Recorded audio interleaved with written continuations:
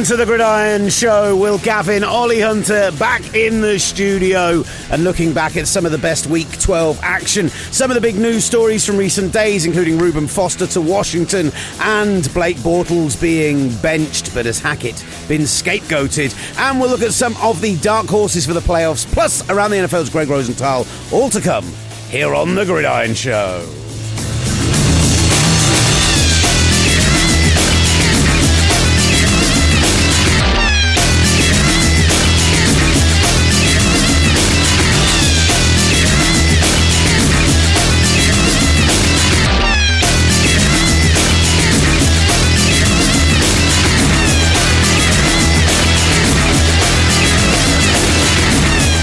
The reason the music went so long then is because Ollie was talking in my ear for about 30 seconds before realising he was pressing the wrong button. I have no idea. Ollie, what were you trying to say in my ear that whole time? Well, you're on presenter 1. Right. Of course you are. I was pressing presenter 1, and then I pressed presenter 2, so I had to press guest. So I wasn't pressing the wrong button. You're on the wrong headphones, buddy. Yeah, no, I'm not on I'm on presenter 2's headphones, no, I think. You're on guest headphones. What's this mic here? That's guest. That's mic 2, so it should be presenter 2. But... Well, look, I didn't label it. All I'm telling you is you're on the wrong headphones. So, but that's not what you were saying in my ear. No, what were you saying in my ear? No, I can't say that for public consumption. Public consumption. Right, fine. It's nothing dodgy. It's a little bit inside baseball. Let me quickly say to you now. Okay, hold on. Here we go. Ollie is now talking in my ear. Hopefully you don't hear the overspill on the microphone.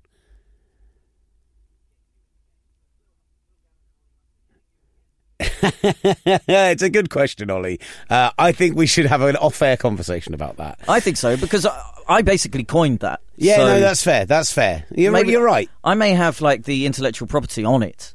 Yeah, but I'm not sure. I think... No, let's talk about it later. Okay, let's fine. talk about it later. Right, this is the Gridiron Show. That was so stupid. This is the Gridiron Show with Will Gavin and Ollie Hunter. Coming up, Gregg Rosenthal will talk. I talked with him on Monday on my TalkSport show. It was during the Texans-Titans game when the Texans picked up that 8th straight win, a franchise record, the most ever for a team starting 0-3, who have really surged to not just into the playoffs, but a team that are looking like they could cause some of the other teams in the AFC some problems. But we talked about some of the weekend action, and he was... Yeah, he wasn't very comforting to Ollie, but he was particularly comforting to me, so that was nice. So that's why we're playing it. Ollie, you are a much less beardy, all over hairy man than when I last saw you on Sunday night. Listen, I said if Green Bay lost, I would take off the beard, because I didn't realise until about halfway through the season so far, so about week 6, that I hadn't shaved since the beginning of the... I haven't shaved my beard properly since the beginning of the NFL season. So I was like, do you know what? I'm going to keep it going until Green Bay cannot make the Super Bowl. Is this now a tradition? Maybe. Yeah. I am. All right. I am slightly concerned because the problem is that we'd come back off the trip, and I mean, I can't say anything right now. My beard is a scraggly mess, but it's a much shorter scraggly mess. I looked at the before and after photos of you with the beard, and now as you are now, and it was starting to get pretty lengthy around the chin. Like you could have shaved to look like the bassist from Queens of the Stone Age, or the old bassist from Queens of the Stone Age. I'm worried that if the Packers get a cracking new head coach and go to the Super Bowl next year, and you do this tradition again, I'm going to spend Radio Row with basically, Gandalf the Ginger. That's very, very good.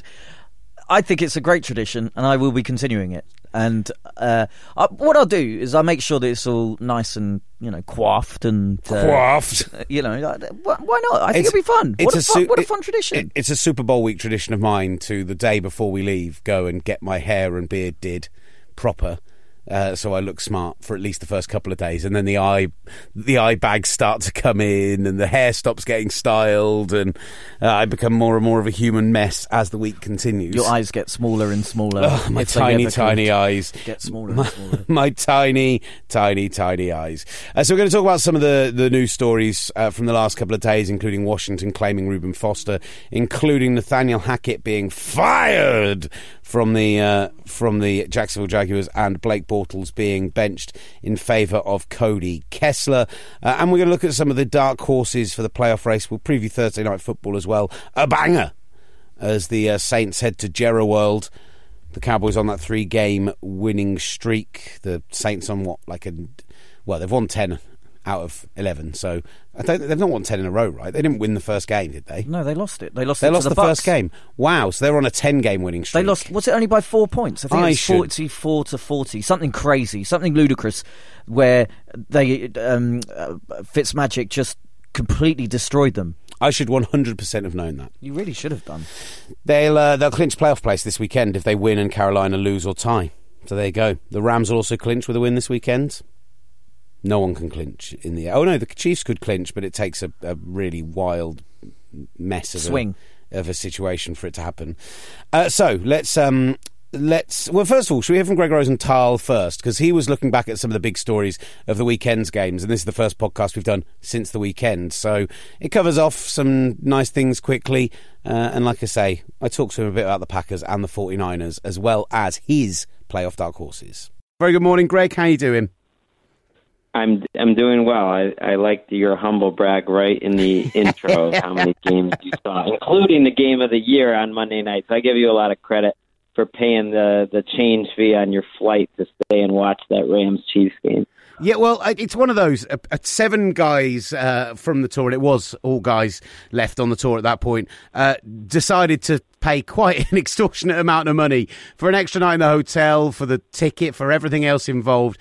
I don't think they will think a penny of it was wasted based on what we got to see last week. So getting to go, it's the first time I've been to a game as a fan in 5 or 6 years as well. So honestly, it's one of the best days of my life, Gregg. I don't care saying that. That's awesome. I mean, it's awesome to hear. Not only is it one of the most memorable regular season games in NFL history, I just think of it as someone who's lived in LA, for 5 years now and didn't even think they were going to have a team, and to have that sort of night in Los Angeles with the Rams and everything else that was going on, and then, oh, by the way, have it kind of be this moment that was a perfect snapshot of what modern offense is all about, and maybe a Super Bowl preview. Maybe you'll see the rematch in Atlanta in February.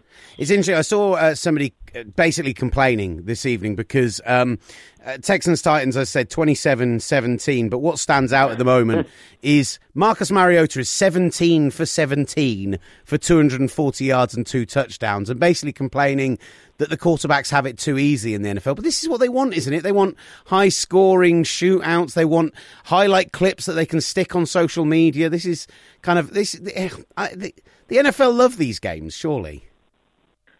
Yes, they do, and rule changes have certainly favored offense. But I also just think the game has changed, and the field is so big, it sounds obvious enough, that coordinators have figured out how to use the space on the field to create all these high percentage throws, and that so many of those Mariota completions tonight have basically replaced what the running game used to be. There are 2-yard throws right at the line of scrimmage that gives the ball to a wide receiver or running back in a position to go make a play, but it's basically like handing the ball off for these quarterbacks. Mariota's made some nice throws tonight too. I think he's playing well, but he also has struggles to identify where pressure is coming from, and he's been sacked quite a bit. I mentioned the fact that, obviously, the Rams-Chiefs, because that game was meant to be in Mexico, this is their bye week this weekend, and with the teams like the Saints playing on Thursday night for Thanksgiving as well. Happy belated Thanksgiving, by the way, Gregg. Sometimes these weekends are nice because it gives you a chance to pay some attention to some of the teams who maybe are a little bit off the radar, and I think what's exciting, we're seeing this Texans team, if they win tonight, that'll be an 8-game winning stretch for them, which is a franchise record, the first team at 0-3 to do that ever. But there are a few teams, the Colts, the Cowboys, the Seahawks, who are just having this kind of late season charge. Is there anyone that you think can come from that outside and come in and cause a bit of a stir in the playoffs? Well, you mentioned the AFC. I think there's 3 teams. There's a lot of teams battling for that number 6 spot, but 3 really intrigue me. The Broncos, who have been the streak stopper the last 2 weeks, beating the Chargers and the Steelers, who were on 6-game winning streaks. And then especially the Ravens with Lamar Jackson and the Colts with Andrew Luck. The Colts are the team that sticks out to me. I don't know if they're going to go to the Super Bowl, but, man, they are fun to watch, and Luck is playing as well as anyone. I think in the NFC, you're more likely to get kind of one of those fringe teams that could actually win a few games in the playoffs. Why does the rest of the AFC just refuse to prevent the Patriots from getting a bye again? The Steelers losing on Sunday was just ridiculous. No, see, I've been noticing this narrative. First of all, there's 5 weeks left of the season. So the Patriots, the Chargers, the Chiefs, the Steelers, they all play each other a bunch over the next 5 weeks, and none of them are perfect. They're all going to lose some games. This is what happens in the NFL. Well, you thought the Steelers, you were going to be disappointed if they didn't finish the season on a 12-game winning streak? I mean, it was not a good loss for them, but I would not just hand the bye to the Patriots yet. They got some tough games. It's Steelers-Chargers next weekend is our game on Sunday Night Football, and with those losses to the Broncos for each team over the last 2 weeks, that's suddenly an absolutely huge game for seeding, for playoff opportunities, for the teams in the hunt as well. I'm massively excited about that game this weekend.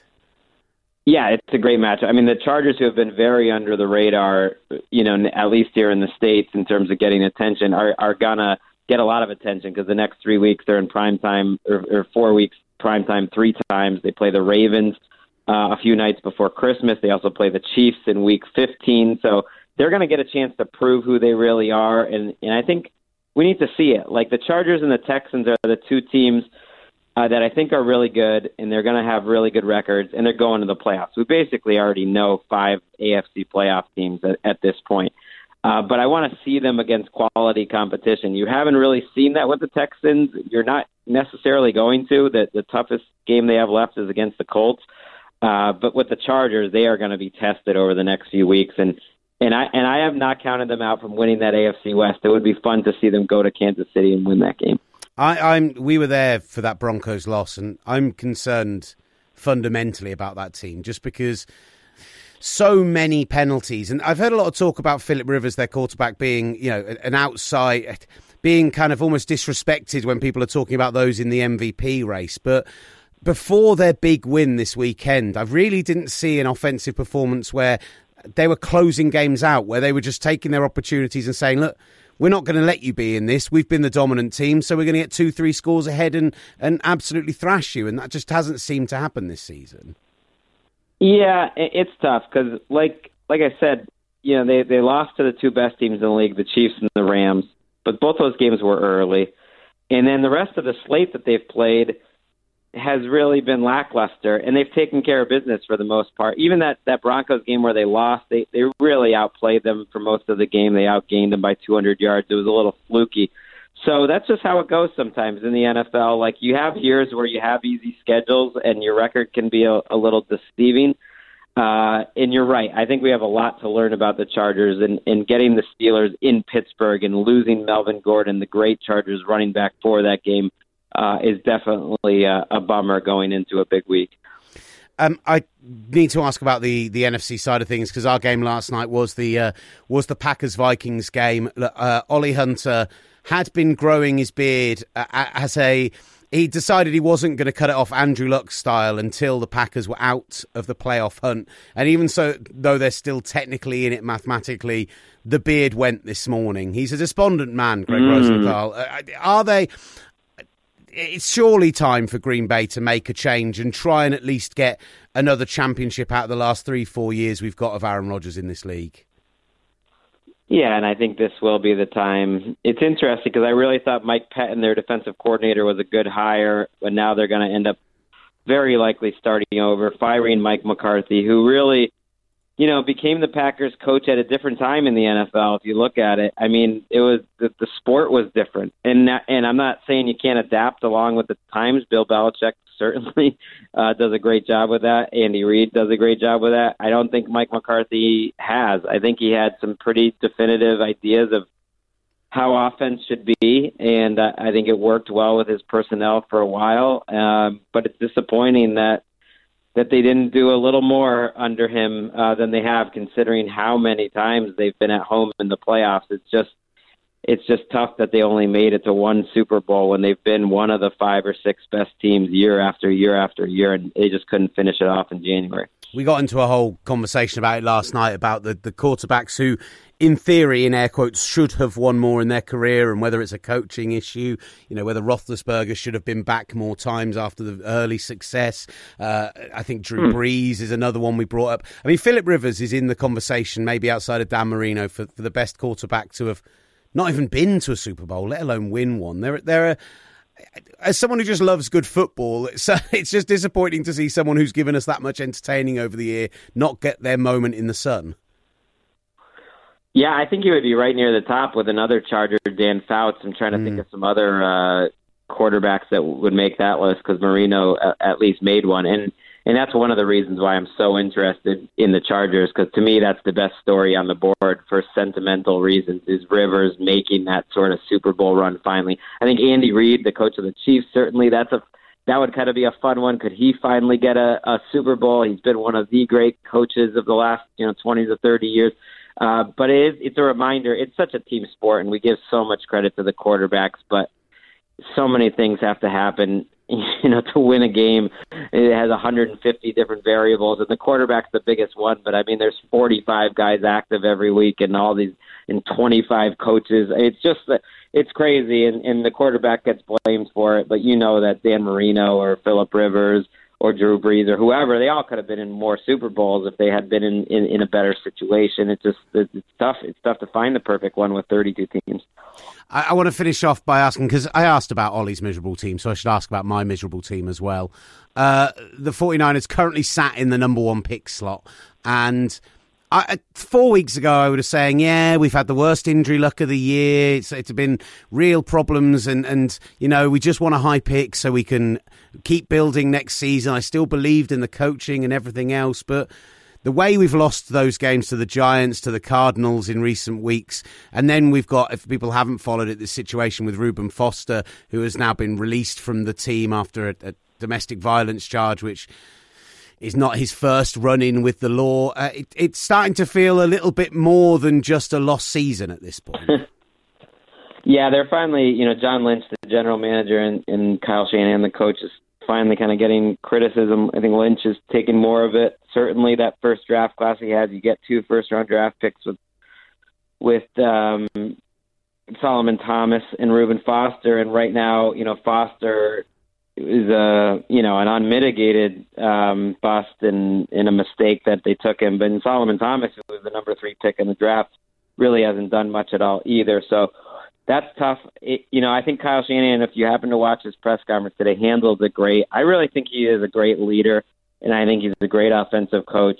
And he is someone I believe in 100% that it's been a tough situation with the injuries, everything that you said, but if that you give him time, having a great offensive mind is as good as you can hope for from your head coach, and that they should not give up on Kyle Shanahan. And I don't think they will anytime soon. I do think he'll give you brighter days ahead. Well, it'll happen. That was the positivity I needed, Greg. I appreciate it. It's true, though. Although John Lynch, I don't know. A guy like the number 3 Fox broadcaster, and you just let him run your team, that seems a little sketchier. So it's not all positive. I think the first year or so under Lynch, we were all very excited. I think the trade with the Bears, even though the players haven't worked out, he looked like he absolutely fleeced them there. And then to get Jimmy Garoppolo, the quarterback, for as little as they did, considering what other quarterbacks are moving for, that I was all in on it for a while, but it's just you couldn't. They say never judge a draft class until at least 3 years afterwards, and right now it's definitely trending downwards. Those first year or so of John Lynch, so hopefully, still brought in Kittle. That's the main thing. He's a nice guy, and he's good looking, and everyone likes him, so that's a positive. All right. I didn't know that's the direction we were going in, Greg, but I agree. It's a good-looking team in general. Jimmy Garoppolo, John Lynch. It's we've got some things going for us at least. Hi everyone, it's Dev off the radio here. We're doing a brand new podcast from Lucozade Sport called Running the Show. And I'm Sam Thompson from Made in Chelsea. Hey. I'll be joining annoying/being overly affectionate with Dev for the next 12 weeks as we both take out running for the first time. Make sure you join us on all your podcast providers to find out which one of us is killing the training and which one of us is hating every second. Probably me.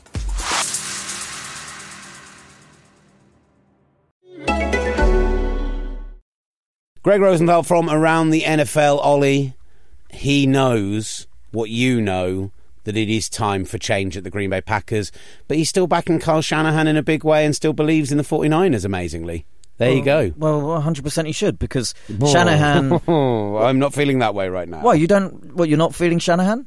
I have... I'm not feeling Shanahan, but right now we are at a point with the way we've lost to the Giants, the way we lost to the Bucks, the way we lost to the Packers, in fact, even, that we could be like a 4-5 win. Like losing Jimmy Garoppolo and losing Jerick McKinnon was obviously horrendous, but there should be enough talent there with the picks we've had for us to still have eked out a 4-5 win season. Now, don't get me wrong, if we get the number 1 overall pick and we get Nick Bosa and we get that edge rush that we so desperately need, it's not a blue chip draft, this one coming up. There's a lot of defensive tackles and defensive linemen. There are very few skill position players and quarterbacks, so unless you've got like a top 2-3 pick, there's not a lot of difference between picking 4 and 14 unless you are looking for a quarterback. So that part of it I'm not feeling so.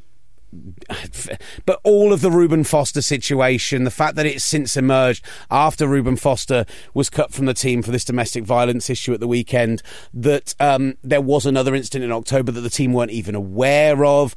It's starting to feel like not just a lost season because of injury, but actually a season, like I was saying to Greg, that there have been some genuinely big mistakes made. And I'm not feeling good about it right now. Are you saying they should have, at the beginning of the season, cut ties with Foster there and then? No, that's not what I'm saying necessarily. So how's that Shanahan's fault? This situation highlighted what a little bit of a shambles the organisational side of things have been. The fact that they weren't aware of this other, not arrest, but this other caution that he received back in October. And it with the style of the loss as well, it just brought a lot of things to the fore that I wasn't feeling too wonderful about. But you know what? I still do believe in Shanahan. I just needed to hear it from someone else. I just needed that little reassurance, that pat on the shoulder that Gregg Rosenthal can give me. But I still believe in Shanahan. Yeah, but you still believed in Ty Montgomery until he fumbled the ball out of the end zone. So he who must not be named. I can't believe you said his name. You're out of Ty order. Montgomery. Stop it. 88. Stop it. There we go. You stopped it. That's good. Very nice. Had a pretty good game for the Ravens this weekend. Why are you doing this to me? He who must not be named on this podcast ever again. What, Ty Montgomery? Oh, good. So that was Gregg Rosenthal. He was giving some of his playoff dark horses, and we're going to give our opinion on some playoff dark horses coming up shortly. But there's a few news stories to talk about before that. I want to start off with the situation in Jacksonville. Nathaniel Hackett fired as offensive coordinator. Blake Bortles has been benched. Cody Kessler is now the starting quarterback in his place. I think the Hackett firing, first of all, is fascinating because it's a classic head coach move to try and save their job, to sack off the coordinator, put the blame on one side of the ball and try and say, look, that's where we've really had problems, but I can still take this team forward. But actually, Hackett and Marone have been together since Syracuse. He brought him through at the Bills. He brought him to the Jaguars. So it's fascinating. I wonder if that's come from elsewhere in the organisation, the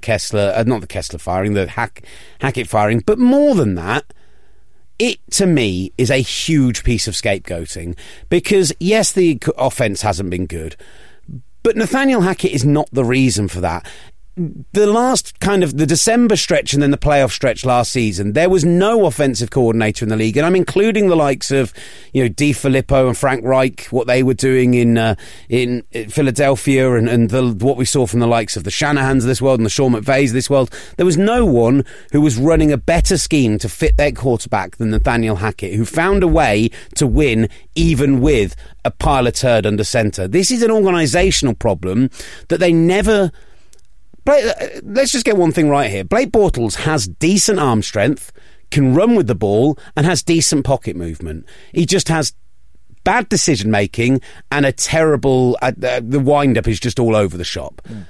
That's stuff that can be coached. Mechanics. The mechanics are a mess, but that's stuff that can be coached. However, to not bring in To double down on him and double down on him and double down on him and not bring in genuine competition at any point over the last 3 years has been what has been the real problem for this team. And for Hackett to get the blame, I think it's unfair because I now think that Hackett will take time before Hackett gets his opportunity elsewhere. And I don't think that's fair. I think he actually did a pretty good job in Jacksonville. He did a very good job last season. This season, not so much. How much do you think the Leonard Fournette 60-yard run to get involved with a fight with Shaq Lawson and the rest of the Buffalo Bills, do you think that was partly the straw that broke the camel's back, or is Doug Marrone complicit in that as well? It's the straw that broke the camel's back in terms of that's a game they still very much were in and still very much could have won, and in fact were on the 1 yard line when that play happened. You lose your blue chip running back for a below average rotational lineman. That's not what you need, and he wasn't even involved in the play, and to sprint down the field and whack his helmet on and get involved, whoa, it was so stupid. But again, it comes back to an indicative organisational issue. To an extent, you want your players to be a bit cocksure, a bit, have the Jalen Ramsey giving it a bit of jawing. Or they did what has been massively underplayed. And the Bills, quote tweeted Jalen Ramsey's tweet about how Josh Allen is an interception waiting to happen from pre-season. And quote tweeted it saying, well, this tweet aged well, or something like that. All right, Buffalo, calm down. Jalen Ramsey actually was the first person to go over to Josh Allen after the game, shake his hand and congratulate him. So even though he's a guy that jaws a bit, that was a little moment of class, which I liked. But there's got to be a difference between generating an us versus them mentality and losing control of your locker room. And they have lost control of them when you see a situation like we saw on Sunday. Frustration's completely boiled over, and there is a massive coaching problem there. I think we're going to see a whole clear out at Jacksonville this summer, and I think it could be Marrone, and I think fine. Even though the defensive pieces they've picked up and the free agency signings and everything else have looked good, the continually doubling down on Blake Bortles because you're the guy that drafted him has to see Dave Caldwell lose his job. And you have to, because he has to go, because there were so many opportunities to bring in a quarterback that would then it would help that defense. If they had a better quarterback, the defense wouldn't be on the field as much. They would have confidence in their offense and therefore play better. They had confidence in the offense last season because Bortles was doing some good things. So they had the opportunity to get Teddy Bridgewater, to draft someone, get Tyrod Taylor. Do you know what emerged this week about the Teddy Bridgewater situation? So what did the Saints pay for Bridgewater? A third-round pick, I want to say, to bring him in as the backup to Drew Brees and potentially someone who could come in and take over in a year's time, 2 years' time. What did the Jags get for Dante Fowler? A fifth-rounder? Something like that, yeah. They were offered by the Jets a straight swap Dante Fowler for Teddy Bridgewater. They already knew that Fowler was a bust in terms of what he was in the locker room. They could have made that decision back in July, back in August, and their whole season could look very different. Not guaranteed. Bridgewater might not have been able to withstand 16 games of getting hit.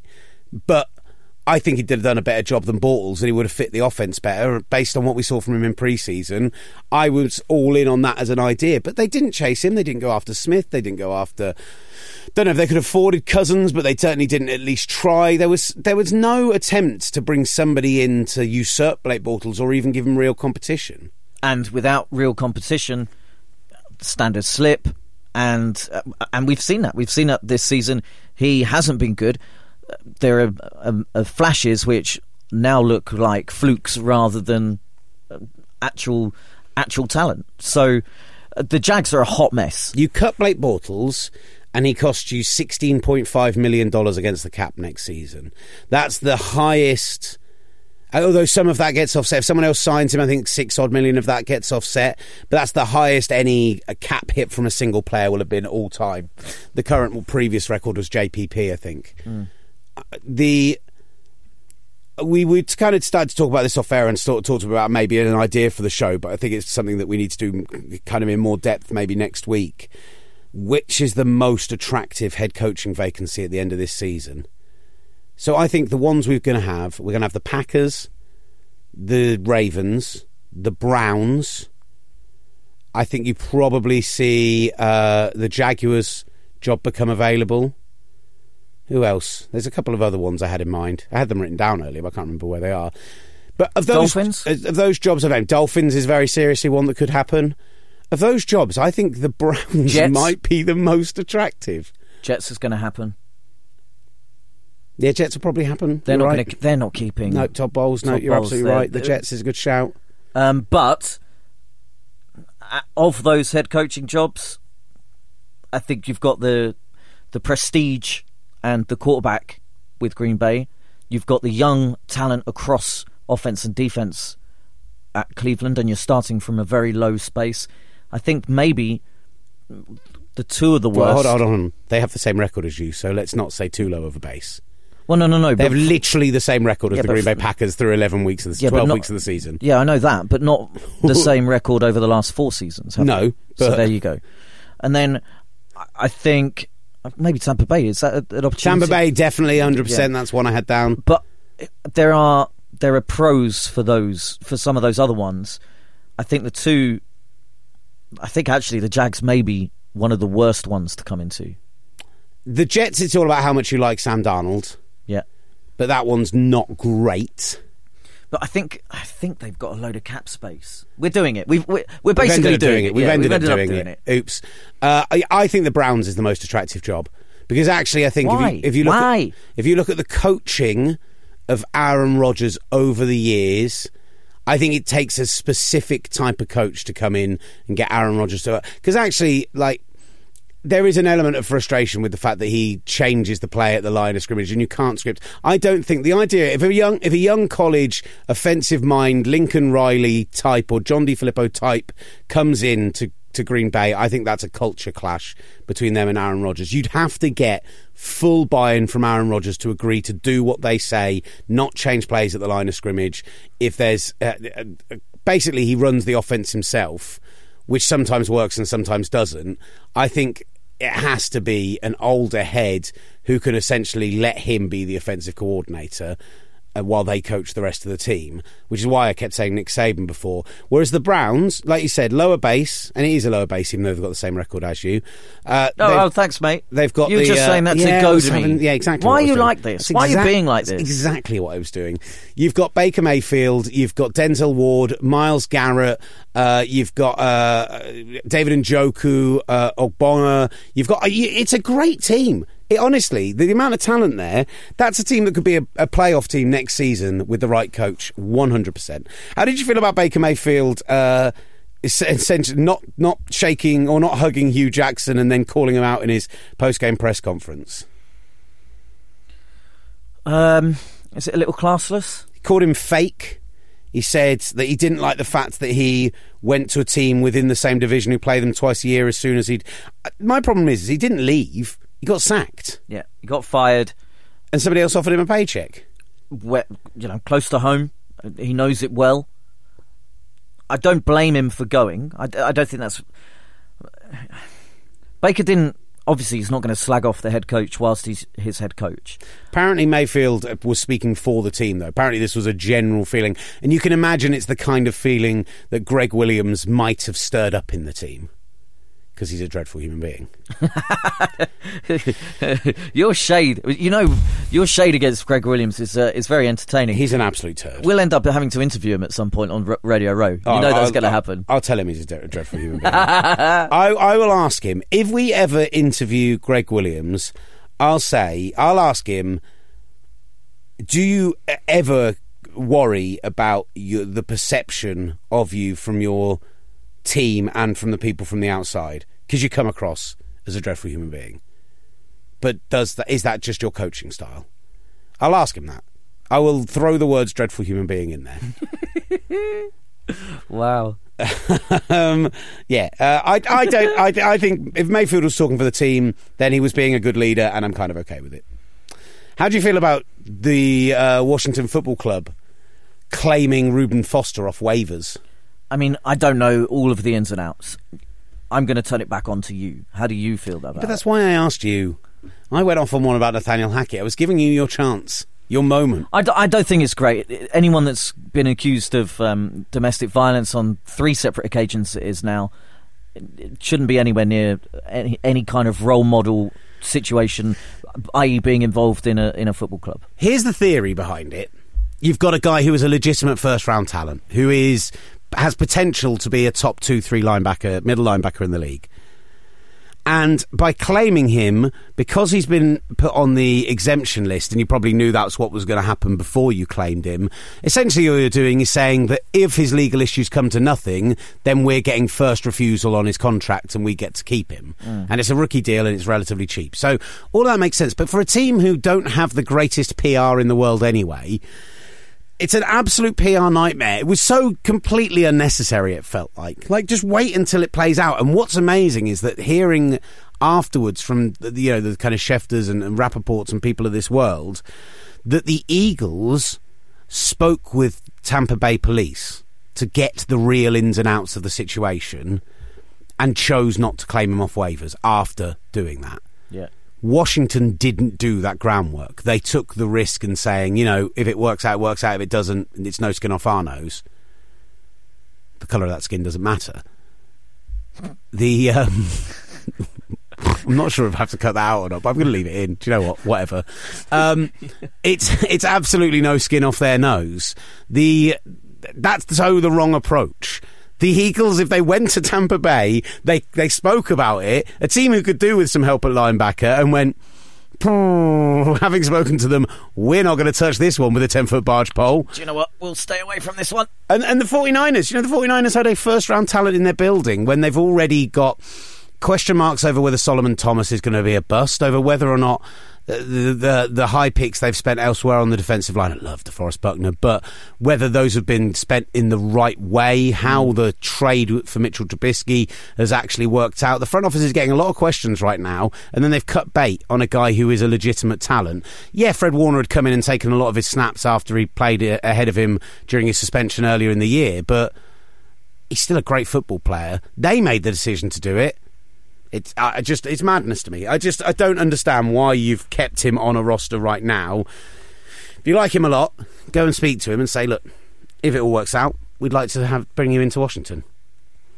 So there we go. Big Ben claims... but Greg Hardy was a great football player, but an abhorrent human being, an abominable human being. So, it's. And how much bad press did the Cowboys get for re-signing him? And now he's not got a football team. He's not employed. I think the 49ers did the right thing, and I think I think Washington will figure out that they don't need that bad an apple, that bad PR on top of already their bad PR in their building. So I think he won't be long in football. Right, we're going to preview Thursday Night Football coming up, but let's just quickly talk about the playoff dark horses. So right now, if we look at the seedings, in the AFC, Chiefs, Patriots dominating in those two top positions. Steelers clear at the top of the AFC North. You'd be... I know they're a game and a half ahead of the Ravens, but based on recent play, I'd fancy them to take that division. And the Texans out at 8-3. Then you've got the Chargers sitting at 8-3. I mean, arguably, unless a team absolutely collapses, you're looking at one position in that 6th seed, where the Ravens sit at 6-5, the Colts sit out there at 6-5. And I think an interesting shout, the Dolphins and the Bengals, I'm not buying it, who are currently sat 8th and 9th, but the Broncos, back-to-back wins over teams currently sat in playoff positions in the Chargers and Steelers, who, by the way, go head-to-head in a banging Sunday Night Football this week. They're now just one game out of the playoffs. And you look at their remaining schedule, they only play one team with a winning record the rest of this season, and that's the Chargers in Week 17. Other than that... Which it could all be done and dusted for both teams by then. You go to the Bengals, you go to the 49ers, you're home to the Browns, you go to the Raiders. I think that's 3 nailed-on wins, probably 4, going into Week 17. This Broncos team could be 9-6 going into that Week 17 game. Bang! And they're welcoming Los Angeles, who they've already got the win over that we went to. Mm-hmm. They're taking them to Mile High, mm-hmm. who could already be in the playoffs already with that number 1 wildcard spot. The Broncos might win out. The Broncos could win out because that final Week 17 game, if they need to win it, they will win it. Fact. because Los Angeles will rest Rivers, they'll rest Melvin Gordon, Joey Bosa, Melvin Ingram, Keenan Allen. They'll rest all of their stars just so that they're fresh for the next game. I think the problem is that the Broncos, because of this recent resurgence, we didn't mention them when we were talking about head coaching vacancies, but I did not expect Vance Joseph to survive this season 2 weeks ago. And I think that the Case Keenum experiment has proven to not work out unless you have the Pat Shurmur type offensive mind there. I don't think Case Keenum works there. So I think they're also a team who are going to be looking at quarterback in this upcoming draft. And yet they might be going to the playoffs. The roadblock is the Colts. Well, yeah. The Colts is a huge one. They have 3 games away from Indianapolis, all against divisional rivals. So they've played all of their home divisional games already. That's amazing. Yeah, pretty sure. So they go to Jacksonville this weekend coming, live on TalkSport 2. Yep. Then to the Texans the following week, and they finish at the Titans in week 17. The other 2 games they've got are Cowboys home, Giants at home. But that offense looks so good. And they should get the centre back. I want to call him Jack Kelly. Is that right? I don't know. I'm really struggling. Isn't that a character from Gangs of New York? Is that what Leonardo DiCaprio's character was called in Gangs of New York? Ryan Kelly. That's who I was thinking of. They should get Ryan Kelly back as well, who was a big miss this past weekend. But that offensive line has been a huge improvement. I love watching the Colts right now. Is there a world where the Colts and the Broncos could sneak into the playoffs? Yeah, because the Baltimore Ravens are... they haven't been playing well over the last 4 or 5 games. I think they've just won once. So if Colts and the Broncos... I think for it to happen, one of them has to win the division. We know the Broncos aren't doing that, so it would require the Texans falling off a cliff and the Colts steaming in there. So I don't think I don't see that happening either. No, because neither the do Texans are rolling. They won that emotionally charged Monday Night Football game against the Titans. Lamar Miller, 97-yarder, and DeAndre Hopkins doing what he does. Sean Watson. I think they're rolling at the moment in Houston. So I think it's Los Angeles and one of Baltimore, Indianapolis, and Denver. Okay. Who do you think? I'm going to take Indy. I know Denver have got the easier run in, but I'm going to take Indy. I was going to take Indy. All right, I'll take Denver. I was going to say I'll take Denver and you take Indy then. You know, I'm happy either way. The honestly. Gridiron Show takes one of those 2 teams and will claim genius when one of them gets in. On the NFC side, so you've got currently sat in the playoff places, obviously Saints and Rams in the top 2 seeds. Sitting in the 3rd seed, the Chicago Bears. The Vikings, a game and a half back on them, sit in the 5th seed. The Cowboys currently are the 4th seed because they topped that dreadful... By the way, division of disgrace this season. 100%. Is Easily. the NFC East. It's happened. It's been named... Done. And shame. The NFC East are the division of disgrace, despite the fact they've currently got 2 teams in the playoffs and 1 team sat just a game out. Oh, isn't that funny? There's nothing wrong with what we've just done there. It's absolutely fine. They are 100% the division of disgrace. I am not a fan of them. So shame. Very good. Shame. Very good. Shame. So, shame. Are we saying the Packers are out of the Shame. playoff race? I mean, you are because you've shaved your face. Shaved. Shaved. I've got one thing to say to Mike McCarthy. Shame. Shame. Shame. Shame. Shame. Oh, good. Shame. Okay. Shame. Stop it. I'm sorry. The Seahawks and the Panthers sit on the same record as Washington and Dallas on 6-5. But the Panthers have dropped games in recent weeks, whilst the Seahawks, the Panthers obviously dropped that 20-19 loss to the Lions. In fact, they've lost the last 3. That battering by the Steelers, then clanged one at the Lions, then lost to the Seahawks in a game that legitimately they should have won this weekend. I know Russell Wilson had some 4th quarter heroics, and we've got to give some love to the Seahawks red zone defence that held the Panthers to 27 points when easily the Panthers could have been out in the 40s by the time they were even in the 4th quarter. I still... they've got to take the shame on their own selves, not necessarily just giving the love to the Seahawks. But then you consider the Seahawks coming in. They had that tight loss over the Rams, but they beat the Packers, they beat the Panthers, and they're running. They get the 49ers twice. They get the Cardinals as well. So you give them 3 wins there.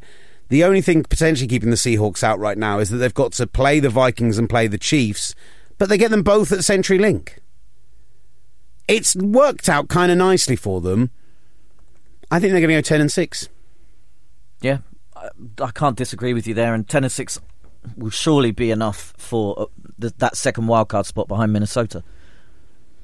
So I think it might even take the 5th seed over Minnesota, but we'll see how the Vikings get along. The Vikings really impressed me this weekend against the Packers. It was a consummate performance. Their O-line still scares me, but I mean, it was it was a really good performance, but that's their FA Cup final. That's against the Packers in their building is their Super Bowl. I think they played better than they have been doing this season. They were dreadful against the Bears. Dreadful. So they've been playing better. They play better against the Packers because that's their big rivalry. That's the one they really want to win every year, especially at home. So I think they're in a slightly false position. And the Packers were rubbish as well. But that didn't help. Packers were rubbish. But they've got the Patriots this weekend.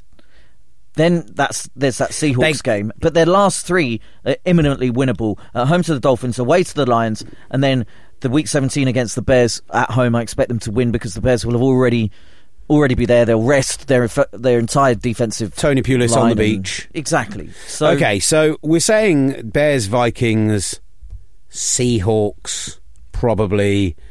And do you know what? What's the Eagles' schedule looking like? So the Eagles have got Washington home, Cowboys on the road, Rams on the road, Texans at home, and then Washington again.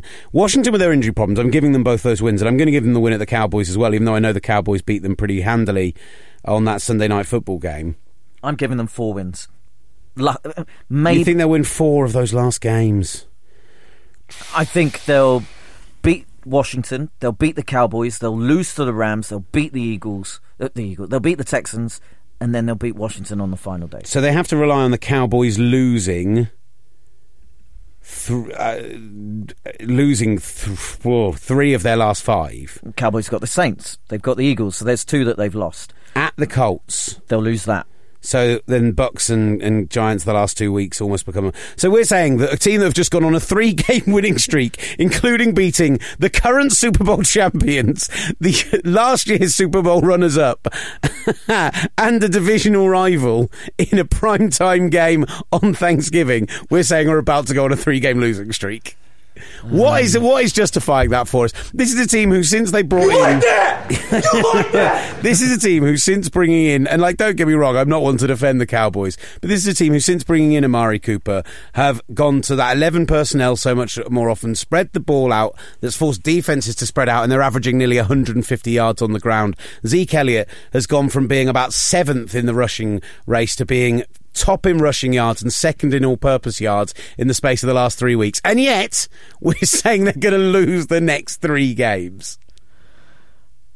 Playoffs? Don't talk about playoffs. You kidding me? Playoffs? I just hope we can win a game. We're going to get so much stick from Cowboys fans, but I'm all in on it. I'm so all in on it. It's all about momentum. I think the Cowboys have peaked too early with this 3-win streak. It's about momentum. Peaked too early. I believe in the other teams more. I am taking the Saints, and I'm taking the Saints to cover on Thursday night because... Whilst I've just said all those positive things about the Cowboys, the teams they've beaten down that stretch were the Falcons were much poorer than we've expected this season. Washington were as banged up as could possibly be and still very much were in that game with Colt McCoy right at the death.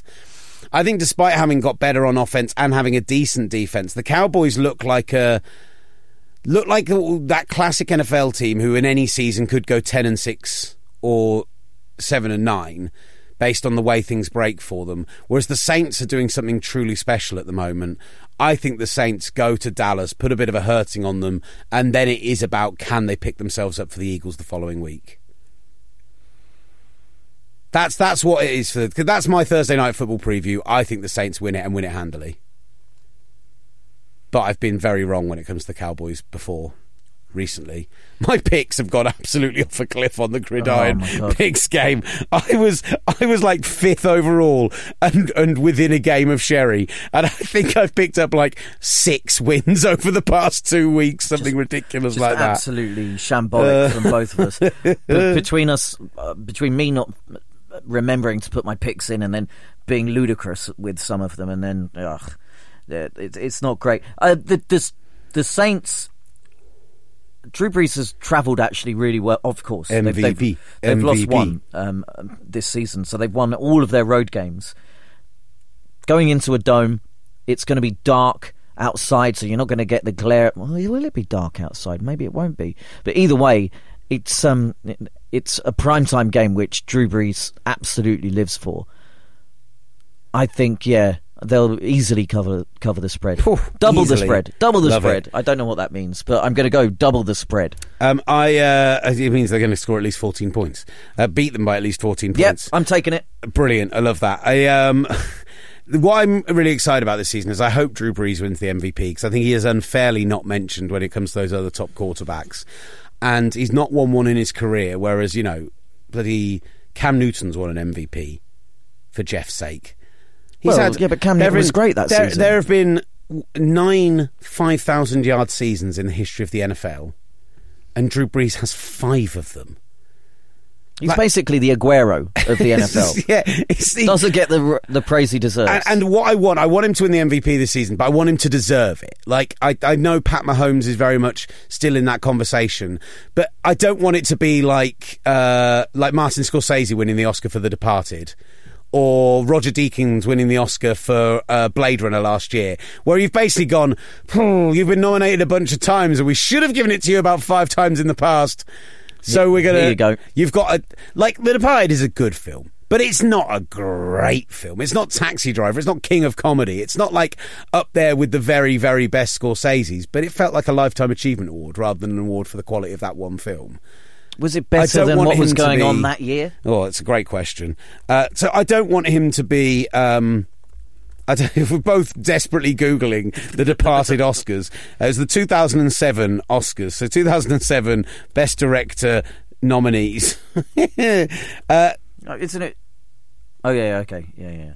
What are you saying to me? Not the Best Picture. It won Best Picture as well. It did win Best Picture, but I'm talking specifically about the director. You're talking about the director one. Now you're changing the No, because I said goalposts. giving it to Martin Scorsese. Yeah, but all right. I would have given it to Paul Greengrass for United 93. That is an incredible movie. Nah, I've not seen it. Of course you haven't. What do you mean, of course I haven't? You're a dreadful man, that's what I'm saying. I think that rounds us off. Yeah, I think it does. Any final thoughts? Yeah, we'll have another podcast coming out in a couple of days' time, which will preview the weekend's games. And it's a decent slate of games this weekend. And now that the Packers aren't in the playoff hunt anymore, you could enjoy it without having to worry. All your games will be at 6 p.m. now, so you don't even have to actually watch them. You can just have Red Zone on. Yep, that's what I'm going to do. And we've got a brilliant Sunday night football game to enjoy on TalkSport. Super Bowl plans are coming together, and they are looking fantastic. Had an email from the NFL today. You know how we had... Bruce Gradkowski last year doing our co-coms. He was great. By the way, I met his brother in the Broncos locker room. What? His brother, Gregg. Is it Gregg Gradkowski? I mean, that's a confusing name. It's something Gradkowski, obviously. And he's an offensive lineman for the Denver Broncos. So I said, God, you look like Bruce Gradkowski. And then I saw his name. So I introduced myself, said hello. Oh, you didn't say to him, you look like Bruce Gradkowski. No. But I did actually say, I said to him, are you Bruce's brother? And then he went, yeah, man, yeah. And I said, I thought so, because you look like him. And then I told him how I knew Bruce. So you know how we had Bruce Gradkowski last year, provided by the NFL, but also there was Lorenzo Alexander. Who was great. He was great. Ryan Harris, who was great. Yeah. And who was the fourth player? They were good as well. It was the... former tight end whose name is going to completely escape me, but I'll remember in a minute. So you know how we had the 4 of them on Radio Row with us, but then Bruce did the game with us. They're going to bring all of those guys to the game, and we're going to get them all on during the pre-game, post-game, half-time. Sure. So we're going to have like 5 extra guests to join us at various points during the game. So, but we don't know who they are yet. No, we do. Well, I've been told that there are some pretty blue chip names in there. It was meant to be Matt Forte last year, so I'm hoping it's Matt Forte this year. because he's really lovely, and he does the Bears games on radio, so knows what he's doing. I'm not going to talk to him. Oh, come on. He's a lovely man. I'll talk to him. He's a lovely man. All right. I'm doing my gridiron pick'ems as we speak. So, Ollie, did you actually have any final thoughts? What movie did you go and see earlier on today? I finally went to see the Freddie Mercury biopic Bohemian Rhapsody. How did you feel about it? I love Rami Malek. I'm a huge fan of Mr. Robot. He was the guy that was on our flight that time. He was on our flight that time. He is absolutely superb in it. It's not a great film. Oh, really? Yeah. But that's different to what Mark Commode normally says. It's he loved it. Yeah, he did. He loved Bo Rap. Yeah, it's not a great film. It's a bit of a mess. Like it Queen. focuses on the wrong parts of his life. I like Queen enough. I don't know whether you like Queen enough. I like Queen enough. The last 20 minutes when they basically just recreate the Live Aid concert, that bit's great. Like the last 20 minutes, although it still has some cheesy moments, randomly they keep cutting away to a pub where people are celebrating. And there was a thing that really annoyed me. They did the Bob Geldof, give us your uffin money speech, and they cut out the swearing from it because the film's a PG-13/12A or whatever. That's poor from them. My bigger problem was the fact that basically they suggested that his gay lifestyle later in life was the reason that the band fell apart for a while and made him a dreadful human being. And essentially, it felt a little bit like it was demonising his homosexuality at some points. Wow. And that's why some people probably came off board with it. Yeah, I didn't. But Rami Malek, there is a much, much better film starring Rami Malek as Freddie Mercury out there somewhere. It's just not that one.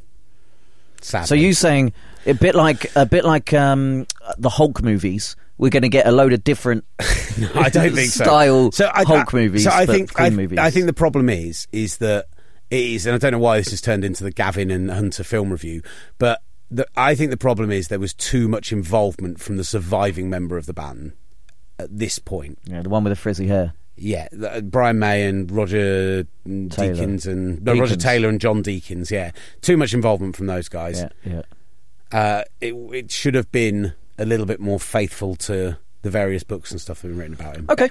Anyway, those are my thoughts. I still haven't seen Widows. I wanted to see Widows. Sarah wanted to see that, so I'm going to go see Widows on my own in the day. Is that the scary movie? No, it's the Steve McQueen one, which looks great. Oh, okay.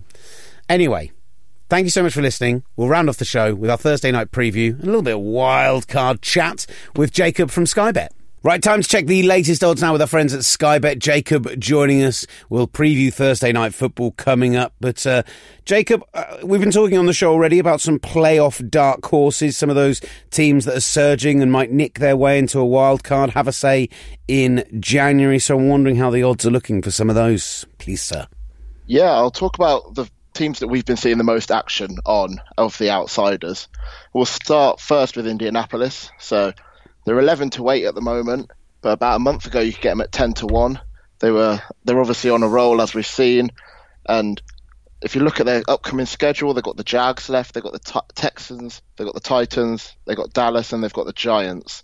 So I think if you're a playoff team, you think you can get 3 wins out of that. That puts you on 9, which I think 9 could get you in, and then if you can nick a win against the Texans or maybe the Cowboys, puts you on 10, and I think in the AFC, 10 wins definitely gets you in. Yeah, no, I love the Colts because of the offensive surge, and even being able to beat the Dolphins when they weren't the better team this week kind of convinced me of that. What about the other team in the AFC who have put themselves in with a shout, the Denver Broncos? Yeah, this is another one that's been really popular and almost certainly off the back of their win on Sunday. They're sat at 3-1. They're a win behind, so they're only on 5 wins at the moment. But you look at their schedule, they've got Cincinnati, they've got San Francisco, they've got Cleveland, Oakland, and then they finish with the Chargers. So if you're a playoff team, you're thinking you get at least 4 wins out of that, which again would put them on 9, which we've already said could sneak you in. But I have a feeling the Chargers could end up in a little limbo in Week 17 where they can't win the division, but they also are stuck in that 5th spot regardless. So maybe they're a bit smarter than they were this weekend and they rest some players as they're scared of more injuries, and that could be the win that the Denver Broncos need to sneak in. So what about on the NFC side? Is there anyone you see there as someone who can sneak in from the outside right now? Well, we've got the Panthers, funnily enough, who have been drifting out, almost kind of the opposite to the Colts. They were 2-7 about a month ago, and they're now sat out at 13-8. So, but they're still proving quite popular with the public. They've got Tampa left, they've got Cleveland left, they've got Atlanta left, but they have got the Saints twice to play. I think the NFC is going to be a bit tighter when you look at the fact that one of the Seahawks, Panthers, or Vikings aren't going to make the playoffs. And I think at the moment, the Panthers are looking like the highest odds to make into the playoffs, but it doesn't seem to be putting the public off. Obviously the NFC East is the one that's going to prove intriguing. The Cowboys will have been surging. They feature on Thursday Night Football. The Saints going to Jerry World to take on the Cowboys. A weird one because it's not a short week. Both these teams played and won on Thanksgiving night. So a nice Thursday Night Football where they'll have had a full week to prepare, a full week of rest. And there's a lot of talk about this being a really strong game. Yeah, I think it's funny because it started off a bit shorter, and now the Saints have drifted out to 8 on the handicap. I think when you look at the recent performances, I think there's more hype around the Cowboys. I think we said the other day, I don't know if they've got better or it's more everyone in their division's got worse. So I do think as much as it could be a strong game, and like you say, they have both still had their full week to prepare, all the money pretty much right now is on the Saints to cover that handicap. So I'll tell you, my kind of feeling on it is that the Cowboys, we were talking about this on the show already, but the Cowboys have won back-to-back games in situations where, 3 games back-to-back in situations where they've played teams that we now know are performing below their level. Teams like Washington, who are severely dinged up. Falcons, who can't get things going at all. Honestly, none of those 3 wins look amazing to me on paper, particularly. And I think they're going against an absolute buzzsaw in the Saints. I think they're so balanced on both sides of the ball. So I'm with people. I think that they're going to cover as well. So for my request to bet this week, I'm going to do a -6.5. I think the Saints will cover that. But also, in that 3-game run, the Cowboys haven't turned over the ball once, and the Saints actually have more wins than turnovers this season. So I'm going to take the Saints to cover, but for there to be no turnovers in the game. Yes, we've got Saints -6.5 and no turnovers in the game. That's at 10-1 on site now. I can see what we mean with they've been taking care of the ball really well. I think when we say about the balance on offense and defense, but there's also been really good balance between running and passing the ball, which is mad when you think that Drew Brees is looking like the front runner for the MVP, but both teams are in the top 6 for their run-pass ratio, so only Seahawks are running the ball more than the Saints, and when you've got a run game that's not coughing up the ball and the Saints have got Drew Brees who's not throwing interceptions, then I think it looks like a strong shout for them to both take care of the ball. So that's my request to bet. And are you doing the usual Thursday night request to bet special? Yeah, absolutely. So if you spend £10 or across any request to bet markets on the Saints Cowboys games, then you receive a £5 free bet to spend on any NFL market you like. Brilliant stuff, Jacob, as always. Full terms and conditions at skybet.com. It is over 18s only, and please gamble responsibly.